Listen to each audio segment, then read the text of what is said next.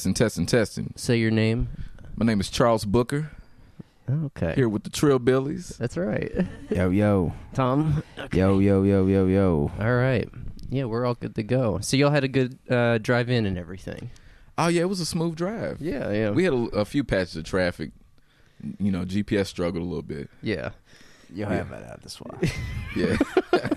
Time to time. That's why I thought it best to come pick y'all up, because I didn't think y'all would find this. Well, my house isn't on like GPS or anything. You just be driving in circles Yeah. all the time. Yeah, you have to have someone bring you up here. That's the magic of the place, I guess.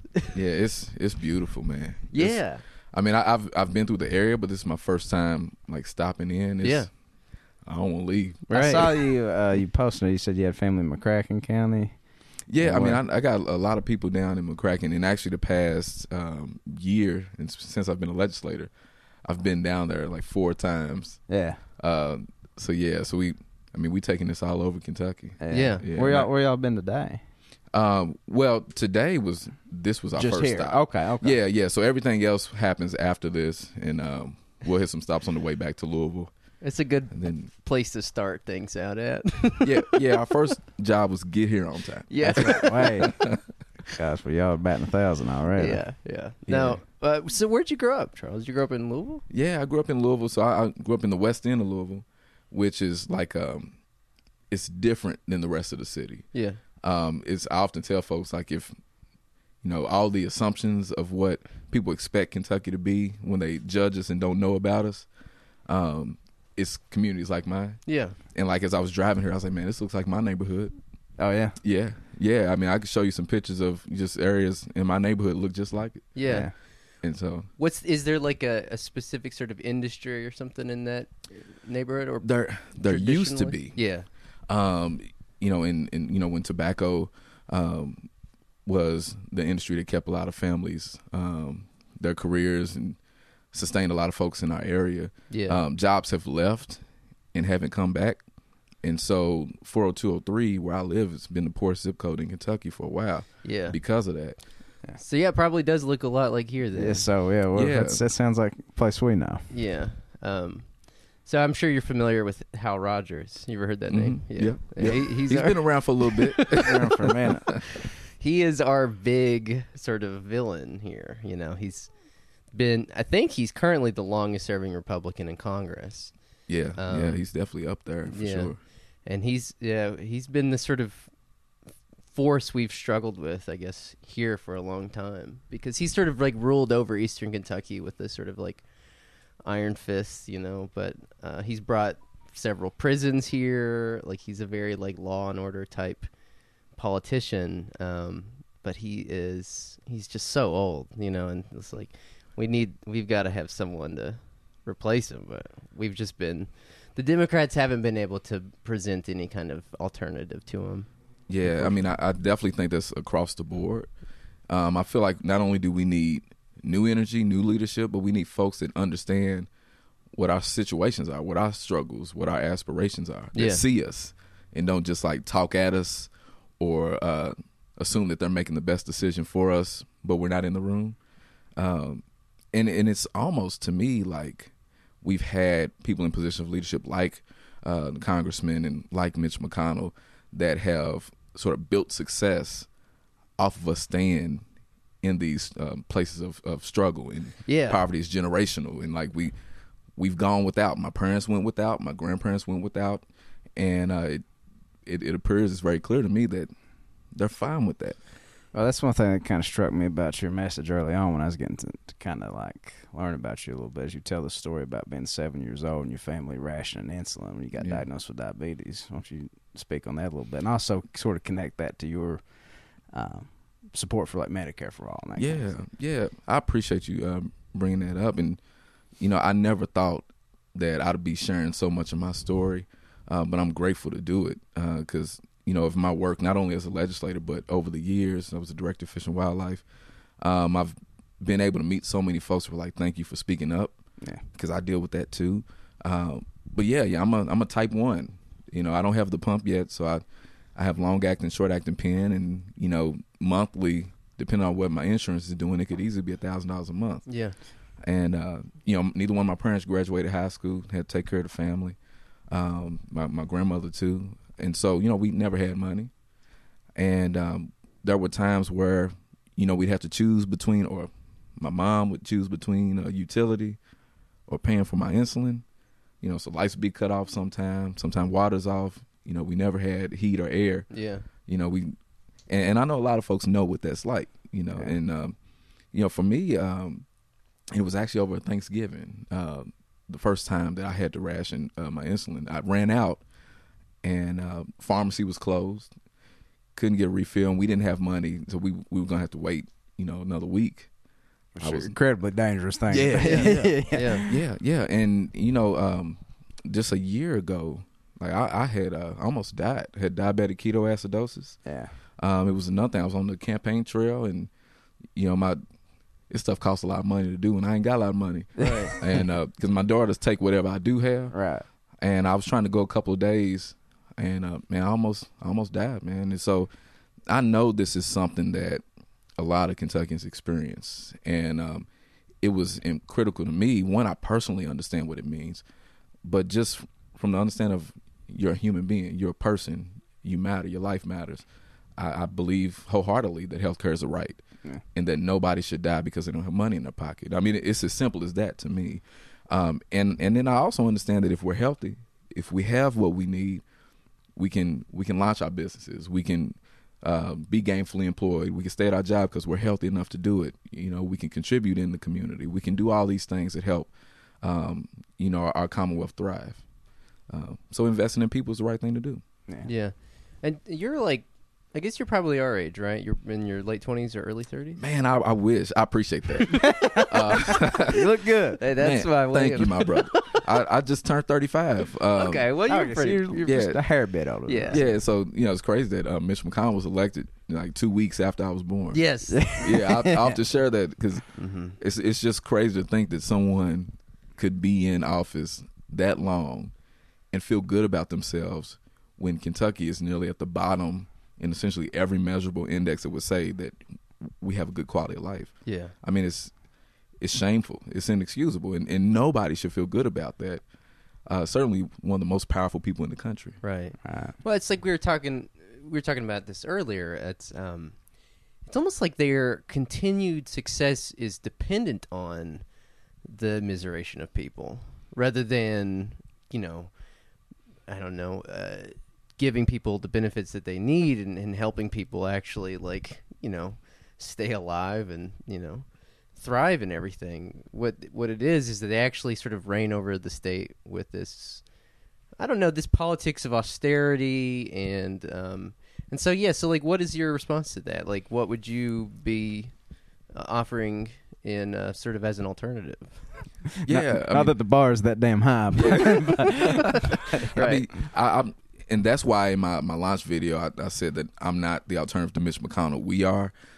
What I believe we need, what I know we need, is a movement. Yeah. So you mentioned austerity. For me, and this is it's very populist.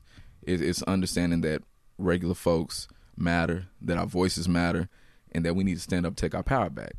And so that's why this statewide tour is so important to me. That's why this exploratory and saying that from the jump, I want to hear your voice. I'm not doing this without you because we're an afterthought. We get treated like an afterthought. That has to stop. And so I'm offering my story. I'm offering what I've seen, which is Kentuckians from corner to corner that work hard, don't ask for handouts, just bust their butts every day to survive, take care of their families. And in spite of folks like McConnell and Rogers, and I say it's like exploiting. It's exploiting us.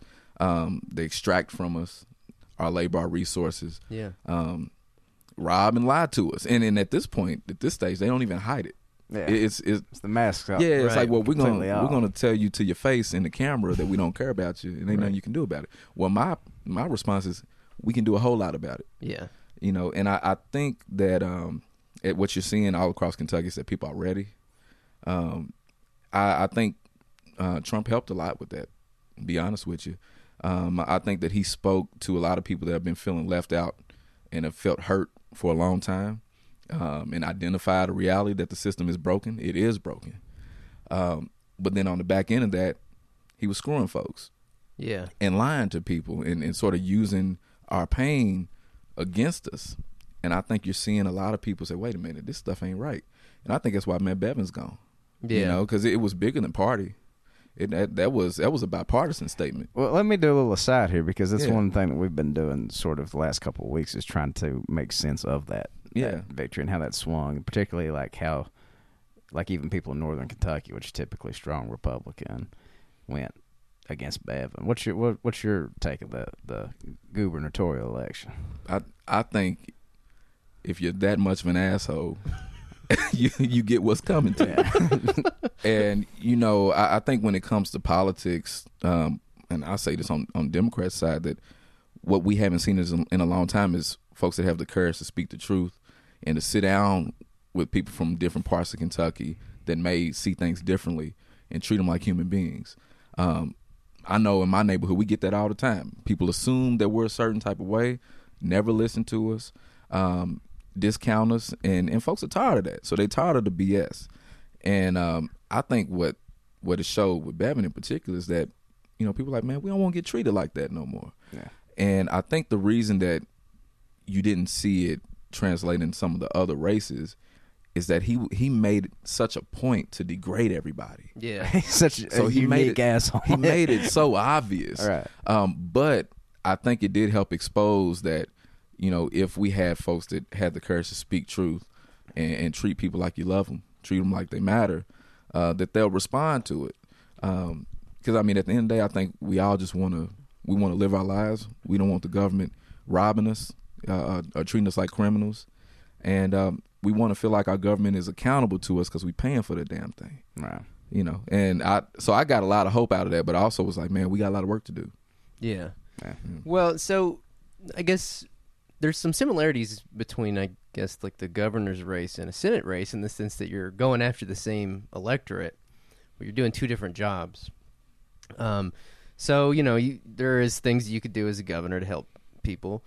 You know, what would you do in the Senate other than Medicare for All? You talked about the Green New Deal. Like, where we live, you know, coal mining is not as big of an issue as it once was, but it's still this thing where you have to sort of patch together some sort of coalition to talk about it in a productive way. Yeah. What's your take on the Green New Deal? Why do you support it, and what do we need it? Yeah, I appreciate you asking that question because, like, for me, like, before you have a conversation on any issue, you got to know who you're talking to. And that's why a lot in my message, I'm saying we got to stand together and fight back because we're done being disrespected. And so what you've seen, particularly at the national level with conversations like the Green New Deal, is there's a lot of back and forth and we not in the room. It's like, man, you're talking about us. Right. I know you are, and you're assuming some things about us, but we not in the room. And so I want to take issues like that head on because we got to break through the politics. Yeah. And for me, first and foremost, it's about respecting folks and their livelihood and knowing that this isn't about us, you know, doing harmful things to the environment and being reckless with our futures. These are folks' livelihoods. This is what they do to take care of their families. And for a long time, it has been what kept the lights on for our Commonwealth. And we know those jobs are leaving. But what you don't do is come in and say, hey, I got the solution. Right. I'm not going to listen to you. I don't need to hear what you have to think. If you don't agree, you're terrible. I got the solution. You can't do that. And it doesn't matter what the issue is. If you come at folks and prepare to disrespect them like that, you're not going to build support. And I think you're right. You have to build a coalition. And for me, on an issue like the Green New Deal, is telling my story and sharing why I even want to talk about it. Yeah. It's like in my community, in West End, Louisville, like there's, because we had a lot of chemical plants, there's a part of the city called Rubber Town. Right, yeah, Rubber Town. I hear that's always sort of like when people are talking about like environmental racism, they point to Rubber Town as kind of ground zero for a lot of the horrible things that's... And, you know, it's funny, growing up, you don't think anything about it. Yeah. You know, like if you're in that part of town, like you just hold your nose. You don't even think anything about it. Same thing here when we see orange streams or whatever. It just kind of gets normalized. It's just sort of what it is. Yeah. You know, if the water don't look quite right, it's supposed to be that way. Yeah. Right. Which is absurd when you think it's completely absurd. It's criminal. Yeah. And it's not right. And for folks who, you know, are just trying to do good, just trying to take care of their families, and this is the only opportunity they have, It's the only opportunity their parents had, only opportunity their grandparents had. You got to acknowledge that, and you got to respect that. And I think when you do, like I was down in Harlan County, I was talking to some of the miners on the tracks when they were protesting Black Jewel. Yeah. And I share this is that when I walked up, had a couple miners were like, "Man, Charles, I appreciate you fighting for solar energy, because we'd love to do something else, because we knew these jobs was leaving, Yeah. but this is all we got, you know." And I think understanding that and saying, "Well, let's do this thing together." Yeah. So let's build our own Green New Deal. Let's take this thing on, and this is about our future. I've seen it throughout history. I know it's possible. We just have to have people with the courage to have tough conversations and meet people where they at. Yeah. I'm glad you said that, because that is not lost on these guys. You know, Yeah. ever since 2016, you've seen this never-ending stream of, the beleaguered coal miner is, betting big on Trump because Trump's going to bring coal back and all that stuff. And that's just what people think. It's just Eastern Kentucky is just full of these guys that are just like, diehard, leaning into that. Well, And that's the just not- story. Yeah, that's the story of the Black Jewel. The whole scenario really is an industry in decline. You know what I mean? It's Right. It was almost sort of like a riot over scarcity than it was sort of traditional labor strike or something. And so when you look at it from that angle, that really shows the necessity of a Green New Deal. Yeah. Because I don't know, we're running out of fossil fuels in this state, anyways. Yep. But not more than that, it's killing us. Right. And it's killing the globe. Yeah. Well, there's that.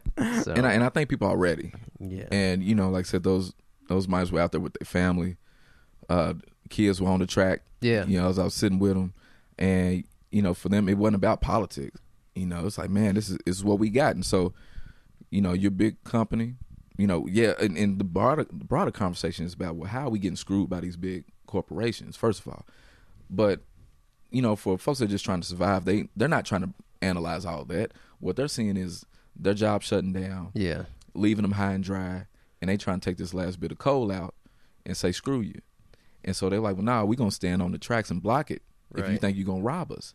And so that's the opportunity, because it doesn't have to be about politics when folks realize this is touching them personally.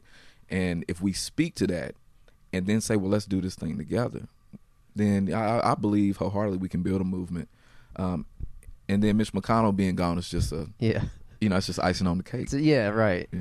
Well, I'll tell you one thing. Those guys hate Mitch McConnell. Like, a lot of people in Yes, East Kentucky. it's a consensus, man. Yeah.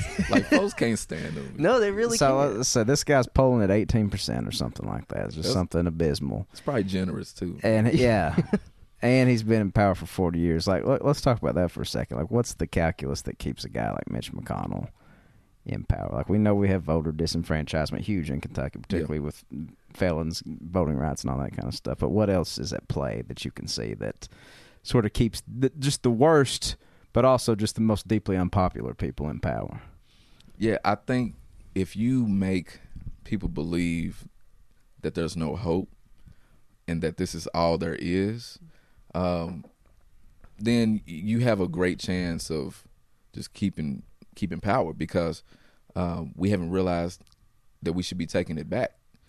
And I think because he's been in so long and he has strategically put himself in a lot of institutions, so he's used money over the years, not necessarily to help make us any healthier or have gainful lives, be able to stay in business, keep our jobs, but he's been able to do these projects over the years to weave himself into like the infrastructure. Yeah. So like in Louisville, for instance, his name's all over U of L. Yeah. And so he's been able to do that across Kentucky. And so a lot of this for me is like, we've almost been like the sleeping giant. And this little weak guy has been able to take advantage of keeping us thinking that he has all the power and not us. Yeah. And, I watched the movie 300. Know how much y'all follow that with the Spartans. Oh, yeah. Oh, yeah. And how they Leonidas threw the spear. And folks didn't think that the God King could bleed. Yeah. And once that nose ring came out and he started bleeding, they're like, oh, we got something. Yeah, you got something. Yeah, and so I think for me, even just saying that I'm exploring this was like, wait a minute, y'all. We can do this. Yeah. We can really do this. And like I said, and I think this is something that folks, regardless of what their party, where they from, how much money they got in their pocket, what they look like are going to be able to rally around because they'll know it's for them. Yeah. Well, that brings us to a good sort of next point, which is, so we got Mitch, and we sort of know the problems with Mitch. But the next sort of, this is a thing that we spend a lot of time talking about on the show, is the Kentucky Democratic Party. Mm-hmm. So, like, what differentiates you, I guess, from McGrath? Because we aren't big fans of McGrath, as anybody will tell you. But you are. We understand you're running for office. You can be a little more right. ecumenical. You're in a race with it, though, and so it's like, what differentiates you from her? In the sense to, like, why are you a better choice than she is? Yeah, well, if you've followed me at all in the state legislature, you can sort of get the impression of what type of energy and why I'm stepping up. And I've been very transparent. How I show up, I tell my story. I don't hold back. I can't afford to BS because we dying. So, for me, I think what makes me unique, and not even in just this race, but in particular, one, as a young black man that is, worked across Kentucky, and has built these types of relationships where I can stand up and speak on issues like structural racism, but also make it clear that, man, I love you. No matter where you're from, what you believe, I got your back. That type of, just honest, moral clarity on who we are as Kentuckians, is something that I personally feel has been missing for a long time, certainly, most of my lifetime. And I think on the Democratic Party side, a lot of folks are pissed off because they feel like, well, we're playing games. Or we're just, so we talked about how Rogers and McConnell, have stacked power up for so long, and, it's about big money to them. And it's like we have started playing by that playbook and thinking that the only way you change things is to get a lot of big outside money and just tell people what you think they want to hear. And folks are tired of that. Yeah. I mean, we know BS from, from up the hill, man. Like, right. Look, keep that over there. Don't do that. We can't afford it anymore. And, I think about, I mentioned my story of nearly dying, but, past couple of years I've had family members that have been murdered, 2 this year. And, for me, it's like, well, we can't afford to wait. Yeah. We can't afford to just let the political power to be just finally decide to care about us. Yeah. And so for me, it's not really about what's wrong with anyone else that could consider running for this. It's really about who can best represent the voices of Kentuckians. And I'm humbled by the journey I've been on. I'm humbled to be in the state legislature. I'm humbled as hell to have been a director at Fish and Wildlife. All these different things I've been able to do and see how brilliant Kentuckians are. I feel like it gives me a responsibility. And so that's why I considered this. And it wasn't really a slight to anyone else, but just saying that, man, this is our time. Yeah. And we can't play the games anymore. Yeah. That's a good answer. Basically what you're saying is what you said in the video. I mean, it's us, not me. And I think that that's a unique message in this race that I've seen. I haven't seen that from any of the other candidates. Yeah, let's talk about that video, because I've even had like diehard Amy McGrath people be really impressed by that when you rolled that out. How'd that come together? Man, when I watch it now, it's like, wow. And it really is just me telling my story. You see my mom, my girls, my wife's in the video. This has really been, and I say humbled is the word I have, but it's been my work over the past 10 years.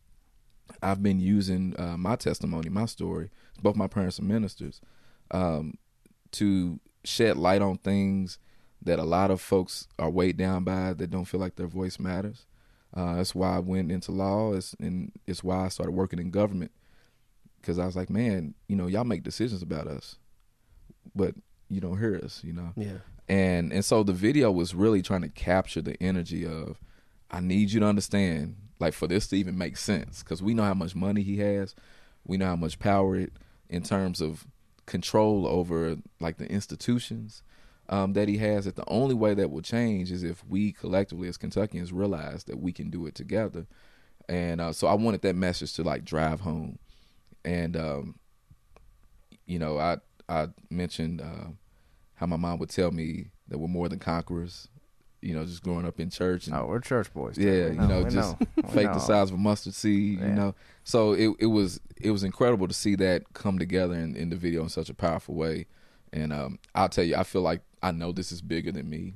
I think it's bigger than any one person, and I'm grateful to be a part of it. And it doesn't really matter for me what position I'm in. We need to win this seat, but this is my life's work. This fight, the stories I tell, like it's no game, and I think people can tell, and they're like, thank goodness I appreciate that. So even if we don't agree on all the facts on a policy, we know you got our back, and we'll work with you. Yeah. Well, the conditions are ripe, as you were pointing out earlier, McConnell's approval ratings. But another thing people should keep in mind going into this is that this is the first time since 2008 that McConnell will be on a presidential ballot. Yeah. And so, particularly.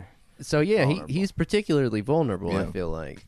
Because a lot has changed in, 11 years? Man, it feels like dog years. It's hard to. It really That's does. right. That's a Senate. One Senate term is a dog years left. Yeah, pretty much. So it's important to keep in mind that he really is vulnerable in some ways, and so I like the sort of distinction though between you have this guy who is just this, as you pointed out in the video, since he's taken office, he's become like a millionaire. Yeah. His wife is a very powerful person too. Mm-hmm. She used to run MSHA, I believe, or she used to run the Department of Labor, right, under George Bush. Yep. Just, directly responsible for all kinds of environmental harm here in Eastern Kentucky. Yeah, particularly Martin County. Yeah. And so, he's not very popular around here. But then we have you, who, as you've shown, I mean, you've come close to death. Multiple times. I highly doubt McConnell has had any kind of scarcity or I don't know, privation in his life. You know what I mean? Any kind of need or want or anything like that. Yeah. And so I don't know. I just think it's important to draw that distinction because, as you were saying, like when you're talking to poor and working people, they know that you're for real. You know what I mean? Or they know when you're just sort of selling them a bag of goods. Mm-hmm. And so I think it's good. The answer you were given earlier, like your testimony and what what it's like, is good. I think a good message to keep running on. For sure. Well, I promise I will. 'Cause that's my words, all I got, and like the listening to it. Why it's so important is that I'm actually going to listen. Yeah. And what I want to do with this process, like we started yesterday in Covington, we're going to do it here, and we're going to be crisscrossing Kentucky the next 3 weeks, is really elevate the voices of the folks that have been largely ignored, and we're going to build our platform off of that. So I'm not coming in saying, hey, I got all the answers. Let me tell you why you need to follow me. I'm coming in saying, what do you want to see happen? And let's build our platform off of that. Yeah. And it just really just comes from like organizing in the community. When you're trying to build coalitions, you got to build relationships. And I think that contrast is going to be incredible with someone that has no interest in remotely hearing what we think in Kentucky. Right. I mean, whether he could even find it on the map, I wouldn't be surprised if he couldn't. What was the remember that video that came out, like, I guess it was in the 90s, where he was talking about like campaigning in Kentucky and how he gets nothing out of it, McConnell? Yeah. I forget what it was now. I mean, he's been running on more or less the same thing for 20, 30 years at this point. Yeah.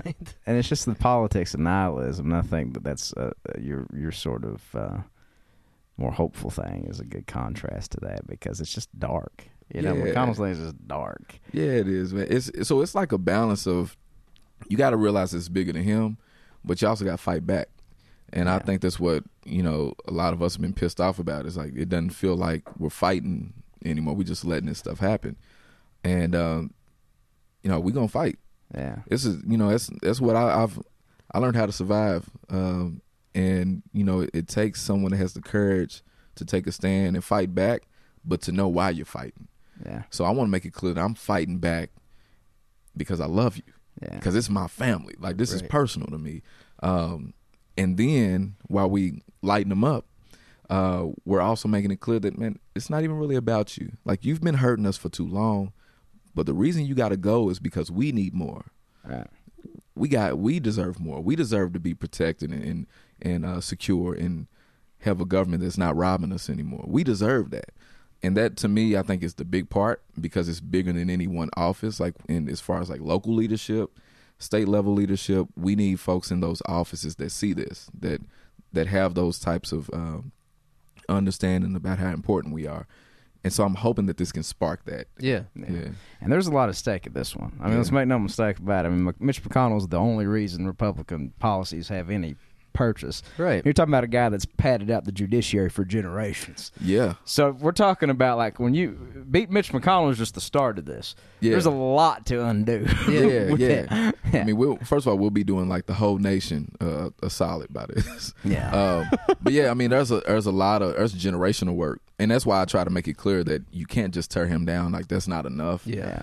We need people to realize the urgency of this is really about us, because once he's gone, we got a whole lot of building to do.